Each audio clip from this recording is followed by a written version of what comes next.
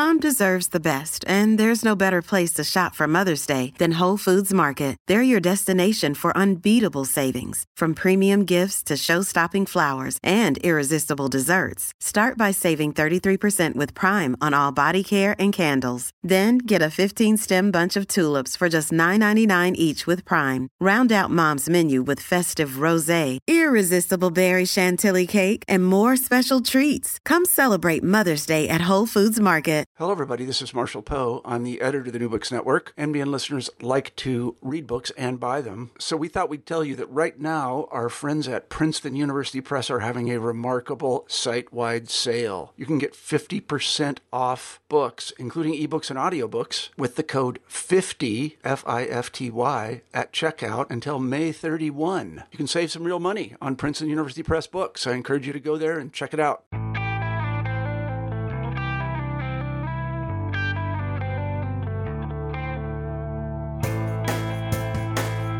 Hello, everybody, and welcome back to New Books in European Studies.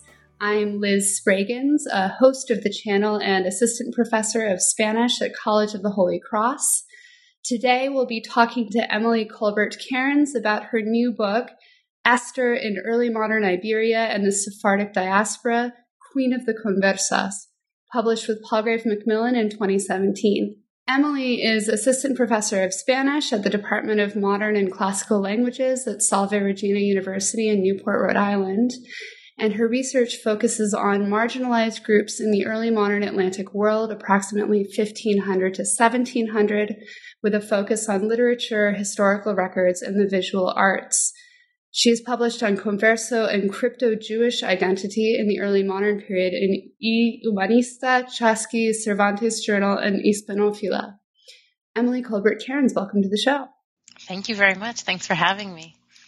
It's a pleasure to have you. Emily, I wonder if you could begin the interview by telling us a bit about yourself.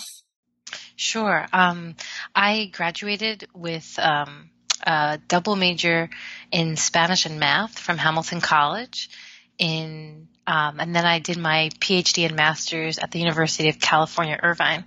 And it was there that I knew I was interested in Jewish populations and women, but my interest in the medieval and early modern came about with my advisor, Michelle Hamilton, who's at the University of Minnesota now.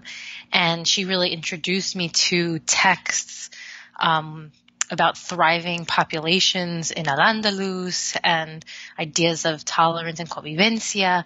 And my interest from undergrad in Jewish populations in Latin America kind of morphed to a transatlantic interest, and moved earlier when I saw all the literature that was out there and the difference in populations at that time.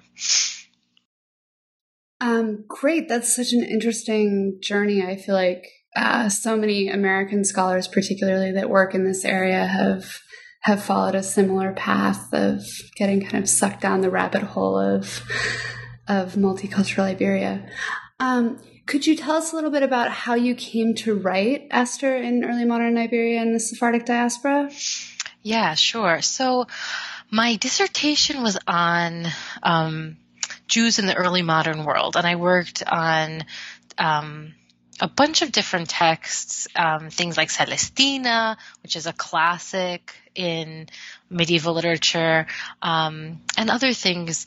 And I was really looking to make that my big project, but it really didn't lend itself. My dissertation was kind of disparate. And then the more I worked on my topic, the more Esther kind of came out as this connecting tissue between different texts. And the title of my book, Queen of the Conversas, Esther, for those who aren't as familiar, she's the queen of the story of Purim from the Bible, and it's kind of a lesser story, but for Jews it's really important. She's the only one who has her own book, and she's the story of this underdog, this woman who kind of wins a beauty contest, goes in front of the Persian royalty and becomes queen when the king kicks out his first wife for disobedience. And she doesn't reveal her Jewish identity. She's kind of taught not to, and does in a crucial moment when the king, under his advisor's advice, is about to kill the whole Jewish population. So she's really this crucial heroine for Jewish people, for Jewish women, and she really resonates with the converso populations. So I was at this time, one of the big parts of my dissertation that I really was interested in were the trials of the Carvajal sisters, Isabel and Leonor. And their brother, Luis de Carvajal, is a really important figure who's written his own autobiography, and people talk about him a lot. And I was interested in these two women, and I got to work with their manuscripts. They're in the UC Berkeley Special Collections in the Bancroft Library. And so I got to work with those, and that was something that just kept sticking out to me. And they talked about Esther in their documents. And I said, what else is out there? And there's a bunch of different things that I found. So the book kind of came from that place, and then I explored all the different Esther retellings from that same period, so 16th and 17th centuries. That's really fascinating. Could you give us a sense of who are all of these different Esthers that you're describing in this project? Yeah, so my project looks at both a Christian perspective and a Jewish perspective, because what I found was they were retellings both written by really prominent Christian figures and within really Christian forms, like the Auto Sacramental, which is a one-act play about religious topics, only found in Spain. And then I also found texts written by Jews, converso Jews who had returned to Judaism, to openly practicing Judaism in the diaspora, like in Amsterdam, which is the case of Juan Pinto Delgado in a later chapter. And so I was looking at these things and saying, how is it that this is a text that resonates with both sides? And conversos kind of straddled that boundary because they were living publicly as Christians and privately as Jews. Not all, but crypto-Jews. So the distinction is crypto-Jews were living publicly as one thing, privately as something else. And so I that to me is like, okay, this is a figure that resonates with both sides of this identity, and then with different populations. So how does that manifest?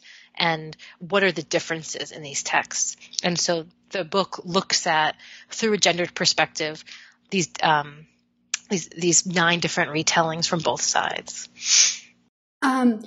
Maybe you could give us a bit of background history on, what you explained a little bit what a converso is and what a crypto Jew is, but what's the history on the Iberian Peninsula of that? This seems like it's a really fundamental part of your project that at least leads into the 16th century, even if the history starts back in the 14th century. Sure, definitely. So 1391 is this watershed moment, the first mass conversions and attacks on the Jewish population. And there's, for the first time living in Iberia, we have within the same families, we'll have converted Jews or conversos, we'll have and we'll have within those crypto Jews, the ones who continue practicing Judaism, we'll have kind of conversos who are very faithful to their new religion, and these are divided on family lines, and they separated families, and we'll still have Jews and Christians. And they were all living together. 1492 is the moment when Judaism is officially kicked out from the peninsula. Jews are in exile. Anyone who's remained has to convert, and we lose those normative Jews on the peninsula. What then happens is we get the creation of new and old Christians, as that's an emerging, the conversos being new Christians, and old Christians can trace their families back on all sides to Christian grandparents. So the history there is quite important, and we're looking by the 17th century. There are still conversos on the peninsula, but the practices that they have over the centuries have that connect them to their original Jewish identity. I don't want to say have lessened, but they've been mixed a lot. And so when we have a case like Juan Pinto Delgado, Juan Pinto Delgado, who returns to normative practicing Judaism in Amsterdam. His version of what Judaism is very different. And so we're looking at, when I talk about the Carvajal sisters, they are conversas who are crypto Jews in 1595 in the Americas, actually, in New Spain, which is today Mexico. Fascinating. So what was it, just to start at that kind of prehistory, what was it that happened in 1391 that led to this watershed moment? So what was going on the Iberian Peninsula that led to this creation of all of these new categories of converso, new Christian, old Christian? Sure, there was attacks on the Jewish populations and the first mass pogroms they started in southern Spain, and they would invoke kind of mass conversions upon those practicing Jews, and that's what started. I don't know if I should say the beginning of the end, but it's the beginning of where we see these mixed identities living along the Iberian Peninsula together. Great. So could you maybe talk a little bit about, so you're using these 9 texts as your archive that you're departing from. Could you tell us a little bit about how you arrived at these 9 texts? So you've said that you initially noticed Esther as being this important figure in the Carvajal documents in the Bancroft at Berkeley. How did you come across the next 8? Sure. I just wanted to add something to the last question, if I can go out of order a little bit. Yeah, please. There was an important priest, Vicente Ferrer, that kind of waged this campaign against the Jewish population and wrote treatises against them, and that's what sparked those events that we were just talking about with the first mass conversions. And then going forward to your question, so I had these, I was interested in what was going around these Carvajal women in the Inquisition, what was happening around that they were experiencing. And so I looked to see, I just did a wide search to see what are other texts written about Esther. I assume there were more.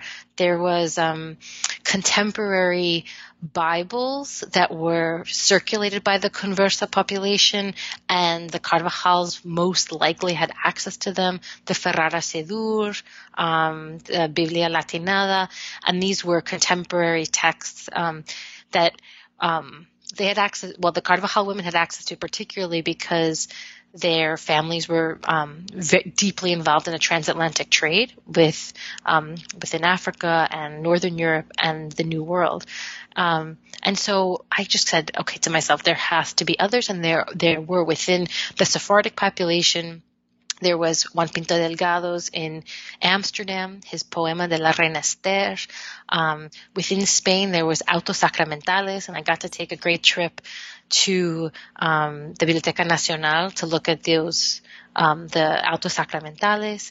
And then really exciting to me were these tapestries that are in Zaragoza, and these are visual celebrations of the story of Queen Esther. It's a whole 3-series tapestry, huge, beautifully adorned in detail. And these are a little bit later than the Carvajal women, but this is also celebrating this story. And so, and I recommend anyone going to visit them. They're at the Museo del Aseo in Zaragoza, and it's amazing to see them in person because they're huge. And these were tapestries that were taken out and every year during the Holy Week and put on the walls, the exterior walls of the church within the central plaza. And if anyone's been to Zaragoza, it's a big plaza. And so these were kind of living documents that up until a couple hundred years ago, they were taken out every year. And so they're still telling this story and celebrating this history. And I said, how does that come to be? And then there was also Felipe Godinez's texts, his plays, theatrical representations about the story of Queen Esther that he wrote on either side of his Inquisition trial, which I found really interesting. How does this change? What are the differences? And he wrote he's somewhat well known, but not very well known. But he wrote in the same style as Lope de Vega, who's a really important Spanish playwright. And so these kind of connections emerged. And I said, there's a conversation happening here. They were contemporaries. It stands to reason that Godinez would have read Lope's version. And so it was it emerged pretty quickly once I, took hold of this figure. So it sounds like you've got this really, really diverse collection of texts that you're working with. You've got poetry, you've got visual text, you've got drama. How are you theorizing the connections among these? Clearly there's this sort of uniting figure of Esther, but what are some of the ideas that you feel like these wide variety of texts are all speaking with? Yeah, that's definitely. So I look at them all through a gendered perspective and what is the female body telling us about this period that other figures are not able to communicate. And so within the crypto-Jewish population, I argue that crypto-Judaism is a matriarchal religion because the patriarchy was absent, usually due to business and travel and transatlantic trade. But the women within both the Iberian Peninsula and the New World emerged as the stable matriarchy. And so they upheld, and so the fact that Esther became their heroine and their queen, and they had other models, contemporary models within Christian society, Isabel la Católica, the Virgin Mary, and she became heightened for them because of that. And so this gendered perspective and the idea of difference and otherness, is the kind of the connecting tissue between all of these texts. And then I guess one final question before we move on to some of the content of the book. How do you feel like your project is in conversation with some of the broader trends of scholarship on the medieval and early modern Sephardic studies within our field? Yeah, so one of the main aspects that emerged for me was the idea, and this is one of my conclusions, was that the Sephardic identity exists beyond geographical boundaries. And Sephardic identity at this period contests the idea of national borders and the idea that they have double and multiple loyalty, these figures. And there's been a lot of really interesting texts, scholarship recently about I'm thinking of David Wax and Jonathan Israel and their kind of double identity. I think David Wax calls it a double identity. And I thought about that a lot in my work because these converso Jews have a double loyalty both to Spain and to Israel. And so there's this kind of dual notion of homeland that's really prevalent. So on that front, and then just thinking about these transatlantic, we talk a lot in terms of transatlantic identities today in our field, which I find really interesting. And so these are figures that are inherently transatlantic and global. And I think we're trying to kind of undo some of the older boundaries we're talking about Spanish works within the Iberian Peninsula, and we're looking at trends that go beyond national boundaries. And these are figures that are also inherently border transgressors. And they have connections to medieval French literature and to, we're moving around the globe in a period where I think it was really prevalent, but we don't necessarily think of it today in those terms. Yeah, I mean, it seems like such a rich way of exploring how Spanish identity was emerging in this period, because precisely the moment that that crypto-Judaism and conversos become sort of a problem for the Spanish crown is when they're trying to consolidate this idea of a Spanish nation, with the publication of Nebrija's grammar in 1492 as well. And yeah, I mean, it seems like such a rich area to explore that goes beyond what some of the other most recent scholarship has been working on, but is really mobilizing some of these ideas about what is nation, what is identity, what are some of these characteristics that people are really grappling with. So as we move on to the content of the book, I thought that maybe one piece of necessary knowledge for the non-Hispanists and non-Iberianists might be a bit of background on what is the Spanish Inquisition beyond sort of what's available to modern audiences in Monty Python. Yeah. So the Inquisition had the central, the Supremo, or the central organizing body, was in Spain, but they had other centers in the New World. So Mexico, which was called New Spain, Peru, also in Brazil, and Cartagena de India. So there's these different centers in Colombia. There's different centers of the Inquisition. And the Inquisition, we think about it a lot in terms of trying to root out Jews and Muslims and persecute them. And there was a definite component of that.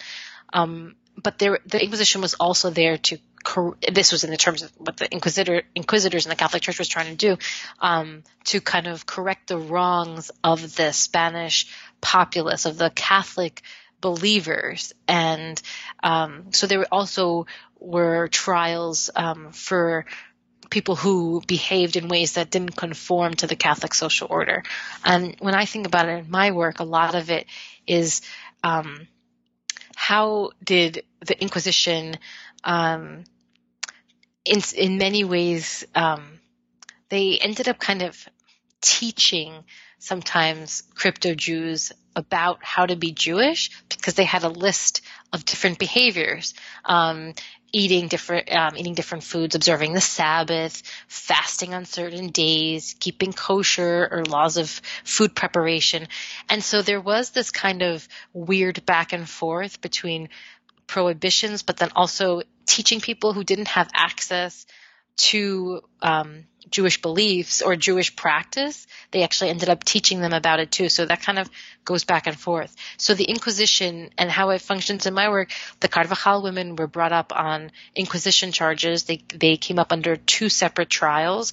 In the first trial, and this is in New Spain, in the first trial they were all kind of separated because they were a part of this big group of Judaizers, of crypto-Jews. And when you're brought up to testify, they ask you to kind of rat out everybody else in your community. And you may not do it in the beginning, but eventually you do. And so there's this huge web and network of other people. They were all kind of slapped on the wrist, separated, but eventually went back to practicing crypto-Judaism and were brought up on a second trial and ultimately perished and were put to death in an auto de fe, which is the big public execution.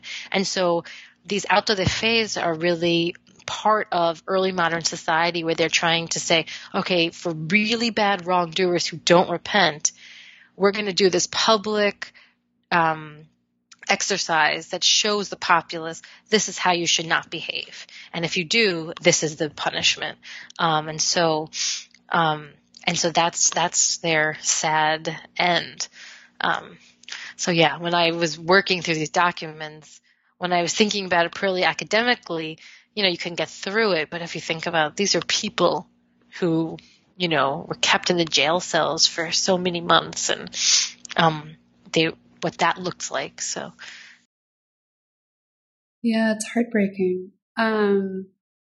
Speaking of public spectacle and kind of performance, I wonder if you could use an explanation of the auto sacramental to tell us a bit about the argument that you lay out in the chapter you've entitled Esther in Iberia and Constructing a Catholic Nation upon the Judeo-Christian Model? Sure. Yeah. So something that you had said earlier, actually, I'm just about these two different ways of looking at these Esther texts, I think really resonates with that question. In that chapter, we're talking about, and when the conclusion of looking at all of these, the text about Esther from a Christian perspective is that they're upholding notions of obedience to a really central authoritative power, which is the Catholic kings, and then the Catholic royals being Isabel and Ferdinand, and then later the other Catholic emperors, and kings. And so these autos sacramentales are one-act plays that often were performed, and I couldn't find specific information when these were performed or where, but generally autos sacramentales are performed in front of, as part of big important celebrations. They're plays that are performed for the masses, so many who could have been illiterate, and we're intending to teach norms and values to these people. And so so my question was, what is Esther? How is celebrating a Jewish heroine going to help the Catholic nation? What I found were the aspects that were celebrated were ideas of obedience, and thinking about that gendered lens, female virtue, female obedience also within that schema, and upholding notions of femininity that were really prevalent in that time period that kind of circumscribed women within set boundaries. And so that idea of that public spectacle was centrally important to those types of texts. And so it's kind of the counter, an important counterpoint to texts written by crypto-Jews about their experiences with Esther. That's fascinating. So, it seems like there's this aspect of, mobilizing Esther as this idealized woman that I don't know, it's a very sort of post-Foucauldian idea of it. It sort of undermines itself in a way, right? That like on the one hand, you have Esther being mobilized as the ideal of feminine virtue, but then if you consider all of the other features that you're going to bring out in the rest of the book, isn't it ironic that they're using Esther as this amazing, virtuous Christian woman who in fact is this kind of subversive figure that stands up for her community's rights? And yeah. And I think that's the ambiguous part of the Book of Esther that lends itself to this period, because before actually really delving into this project, when I was a kid, I dressed up as Queen Esther for Purim, but I dressed up as Queen Esther because she was the beautiful queen, and there's not that many Jewish queens that are celebrated. But I always kind of thought, well, she won a beauty contest. She paraded herself naked. She's not a heroine for women. She's not this exceptional figure. But I think she does straddle multiple identities, and she can be interpreted in different ways. And to certain people, she is not a heroine. And to certain people, she's just kind of upholding feminine notions of idealized beauty that are not subversive. But that's what's interesting to me about these different retellings, because they do shed different light on her and she on the period, I think. So could you so moving on from the spectacle of autos sacramentales to thinking about another form of public spectacle that was also being performed in front of massive numbers of people. And here I'm thinking about Lope de Vega as one of the most popular playwrights of early modern Spain. In chapter 3, you move from discussing his play La Hermosa Esther to discussing another set of texts written by a converso who, as you had mentioned previously, at some point would be investigated and punished by the Spanish Inquisition. So I thought maybe you could start by telling us a little bit about Lope and about his play, and then explain, as you do in the chapter, the relationship of his work to that of the lesser-known Converso discussion of Esther. Sure, yeah. So Lope de Vega is this incredibly prolific, important playwright in early modern Spain, and he puts on the stage La Hermosa Esther, and it is performed on the stage. The idea of spectacle is supremely important because for the Spanish early modern theater, this was a mass way of communicating with the people. And there was these huge corrales, which are the places where people would sit and stand and watch. And there's many theorists who've talked about how it's this place that brings the upper and lower classes together to partake in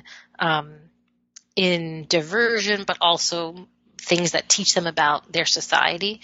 And so Lope de Vega's play was performed on the stage, and it stands to reason that Godines, they lived in similar places, would have seen this play on the stage. And Lope de Vega's play was written before Godines's. And Lope de Vega, what we see in his play, in his version of La Hermosa Esther, are these notions of beauty being upheld. He does create a genealogy of women that he dedicates his play to. So I find that important and intriguing. Like, it's a male playwright, but it's written about a woman for women. And so there is this kind of like feminine criticism that's going on. A lot of the play upholds feminine virtues. Esther is a beautiful figure, and it kind of maintains that narrative of obedience to the nation state, but it also celebrates a female figure, which does stand out in that period. Godines, his two works, and they're written on either side of his Inquisition trial. It's kind of, the second is really a rewriting of the first.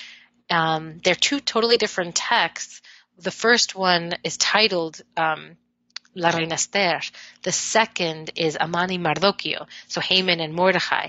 So just from the titles, he's taking away this centrally important female figure, and that is shown throughout the text. And instead, he focuses on these two masculine figures. And there's a whole series of objects that he works through. In the first, it celebrates this Jewish figure and different aspects of her Judaism, and quite blatantly. In the second text, in Aman y Mardoqueo, it's a Christianized version, and we see celebrations of the Virgin Mary in place of Esther, and so it kind of, to me, what it said was Godines was instructed in the correct Catholic way at the time, of how to Christianize his work. Godines was also a priest, so there is something which is pretty common for conversos in general. Converso families, in order to show that they were obedient to the regime and were good Christians, they would encourage a member of their family to join the priesthood. And so Godines has this interesting background. A couple of his family members were also brought up on Inquisition charges. Some were exiled from Spain and punished in other ways. So there are all of these tensions in the biography of this figure that play out in his texts as well. That's really fascinating. Do you see the Godines, the second work, as converging to the more sort of hegemonic text of Lope, or is he creating an entirely different sort of image of Esther? I think it becomes more of the hegemonic order mandates of the society, more alongside the autos sacramentales.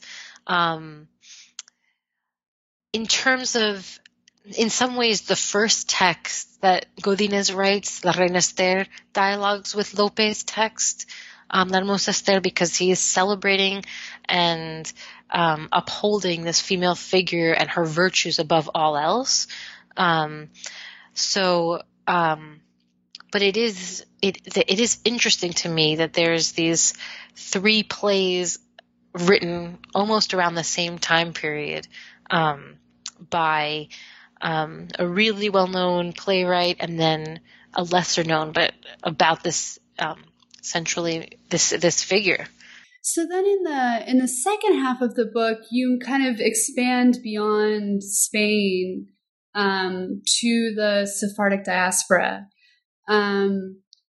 And in the first of these, which you look at in chapter 4, you discuss this instead of a dramatic celebration of Esther, you're now talking about poetic celebrations written by João Pinto Delgado, a converso Jew from Portugal, who you say winds up connecting with the Nação Portuguesa in Amsterdam and then ends up in France. So I thought, again, just to get a little bit of background history, how do we end up with Sephardic Jews in Amsterdam?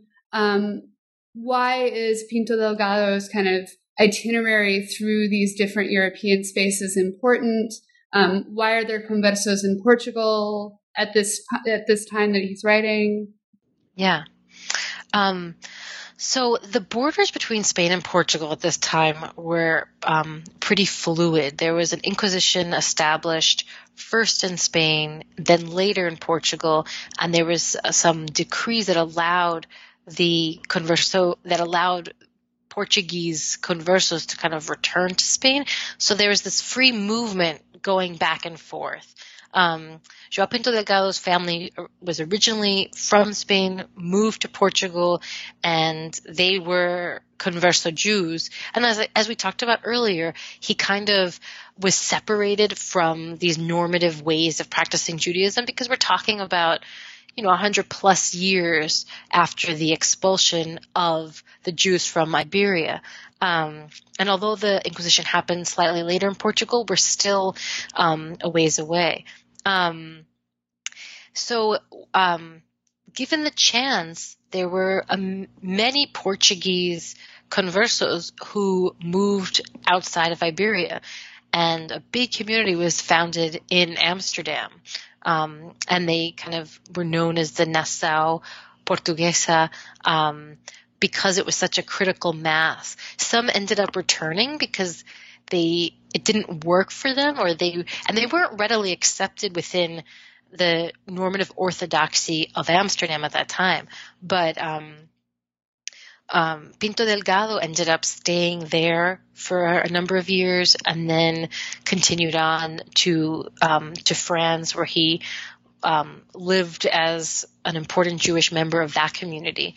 And so I think the story of the Portuguese Nassau is really interesting because it really is a dynamic one that moves, and they ended up in Amsterdam was had a huge maritime trade, as did Portugal, and so they ended up moving to far-flung places. Officially, conversos weren't supposed to leave the peninsula, and they were mandated not to, but there were ways of getting fake records, or if you had a connection that allowed you to leave, or if you had enough money together and somehow made your way out. But this was a really dynamic, mobile community, which I find particularly interesting. Yeah, and so now maybe you could tell me about how is Pinto Delgado kind of representative of this community? And what does his representation of Esther tell us about how his community saw itself, vis-a-vis the rest of the Sephardic Jewish diaspora? And more broadly, how is it different? How is it similar from other representations of Esther that you've talked about already? Yeah, sure. So, to move back for one moment, in Godinez's text, Godinez is one of the only converso that I found that has been able to write about Esther, and we can see the revisions that have happened because of where he was living and what those limitations are. Pinto Delgado is now, in a sense, free to write about whatever he wants. He's not within Iberia. He's not within the borders of the peninsula, and he's not within the reach of the Inquisition. And so he is really able to express any ideas of longing, of missing a homeland. And that's what we see in his long poem about Esther. We see the maritime images, the sea features prominently, and this idea of missing home and missing a homeland. And when we talked earlier about this dual notion of homeland for Sephardic Jews being Spain and Israel, or we have this centrally important piece, which is missing home and thinking about home, and this kind of center of Spain that emerges for this author. And I think, and then this celebratory way that he's able to relate about Esther and her being this Jewish heroine and queen, and really being, he's really the only figure that's really openly able to express all of these ideas without fear of retaliation or retribution. And I think it's a really central part of his identity as a Sephardic Jew, as a member of the Nação Portuguesa, as somebody who's living in the diaspora, because Esther becomes queen of the conversos in the diaspora. And so it is really important to move outside of those boundaries and follow her to these different places that she's kind of saying to people, look, I'm a heroine. Well, she's not saying I'm a heroine, but they see in her this figure that resists adversity and flourishes. And I think that comes out in his poem, that we can survive and we can move on and we can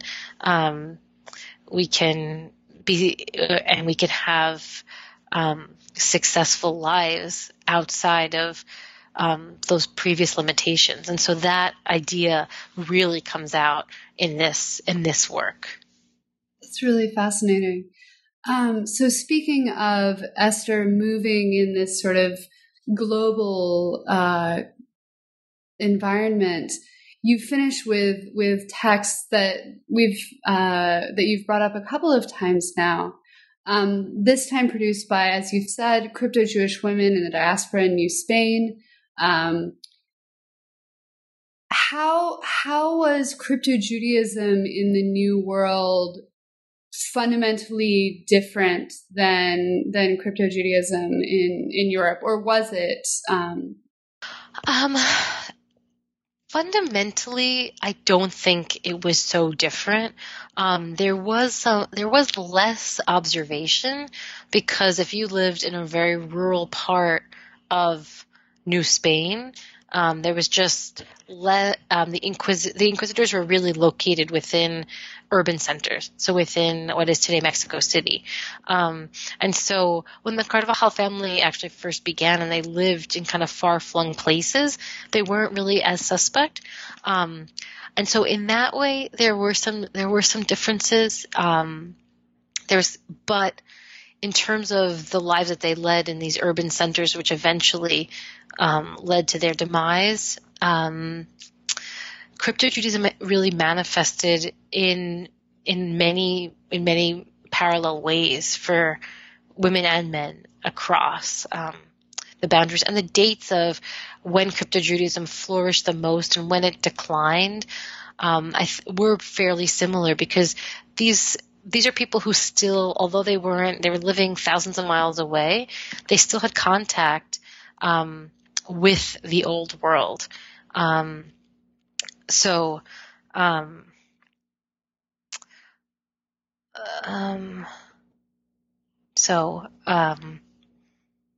terms of the Carvajal family, they made it to the New World as a really family unit. There was one brother who was left behind, who was a priest actually. He became a priest and he stayed in the Old World.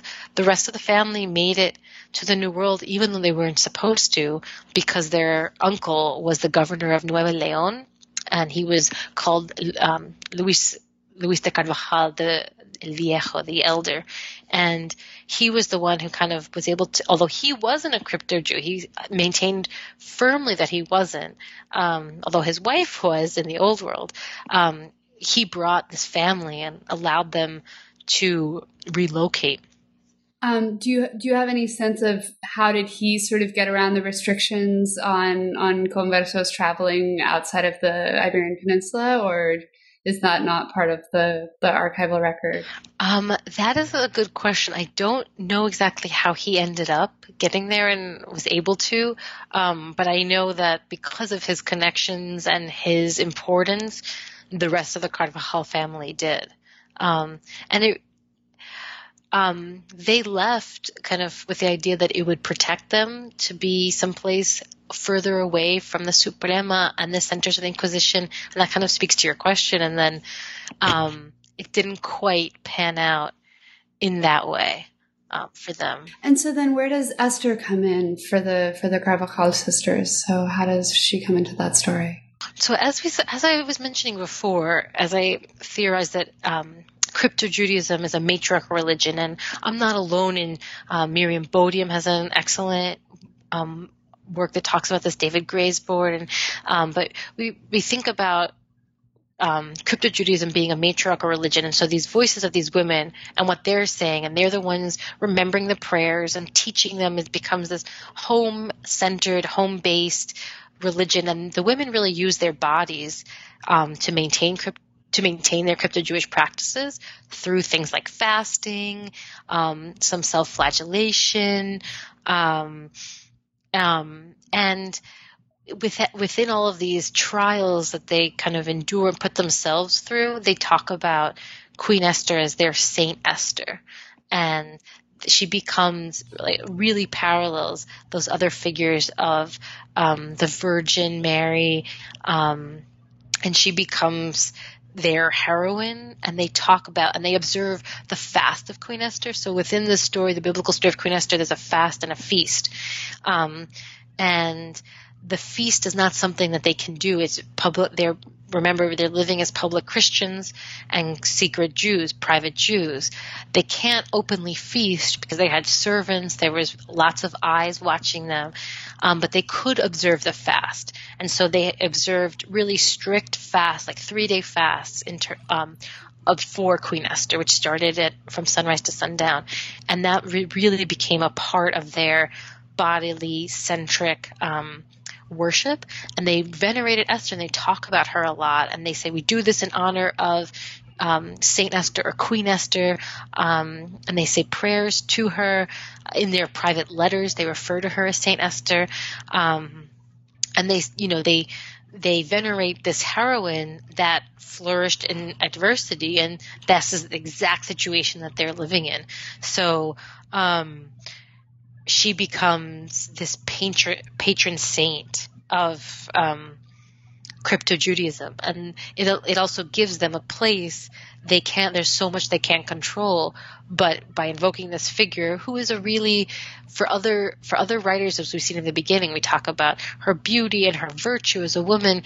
They take this in a different way, and it becomes a bodily female space that they're able to control. Through fasting, through different obediences that they invoke, and they're doing in thinking through Esther as a figure that they can pray to, and that is their queen, and they're the person that's anchoring their belief. That's fascinating. It's almost this syncretic idea of a Judeo-Christian figure of a patron saint, which obviously isn't really a figure that tends to emerge in Judaism. So it's fascinating that is the sort of image of Esther that comes out of your final chapter. Could you maybe just sum up what are some of your big conclusions from this project? Sure. So one of the main things I think about is the idea of a Sephardic difference, and that speaks to the female figure, the Sephardic difference being located in the female body, that is a figure that is global, that is a border transgressor. She's I think of Esther as this early modern globetrotter and as a cultural chameleon, and that's something that you just touched on also, this kind of mixed figure that you can't totally separate one from the other, and that's something that the crypto Jews, they living a public life as one, a private life as other, you can't totally divorce where one begins and the other ends. The idea that another main conclusion is the idea that Sephardic identity exists beyond geographical borders. And as we talked about, the idea of contesting national boundaries is the only option for identity and thinking about identity in new ways. And really just another way of thinking of the 16th, the 15th, and the 16th and 17th centuries, and who are the models and the figures that stand out to different people. Esther's not somebody that jumps to the top when we think about Iberia in the 16th and 17th centuries, but she's highly represented and she means a lot of things to different people. Yeah, I mean, it's so wonderful to have such an in-depth study of a woman that was so significant, because I feel like with the exception of Isabel la Católica, there really are the early modern period is such a male-dominated world that it's fascinating to hear such a rich description of a woman that signified so widely and so globally, and not just on the Iberian Peninsula. So we've taken up a lot of your time today, but before I let you go, I wonder if you could tell us a bit about what you're working on now. Sure, I'd be happy to. I recently was in Sevilla on sabbatical, and I was looking at the payments to wet nurses from the 17th century for the Casa Cuna, which is basically an orphanage. And so what I'm focusing right now on is practices of breastfeeding and wet nursing in that time period, and looking at notions of ethnic and religious difference, and also ideas like the breast is best, how that manifested in early modern Spain, and who were the right and who were the wrong people. There is to nurse these children. There's tons of treatises about what women should and shouldn't do, and many of them are male-authored. And so I am, and it's not that different than today. So I'm thinking about all of those ideas currently. That's really interesting. Well, thank you so much for being on the show today. It was great to get to catch up with you and hear a little bit more about your work. And I hope to get to talk to you soon. You as well. Thank you so much.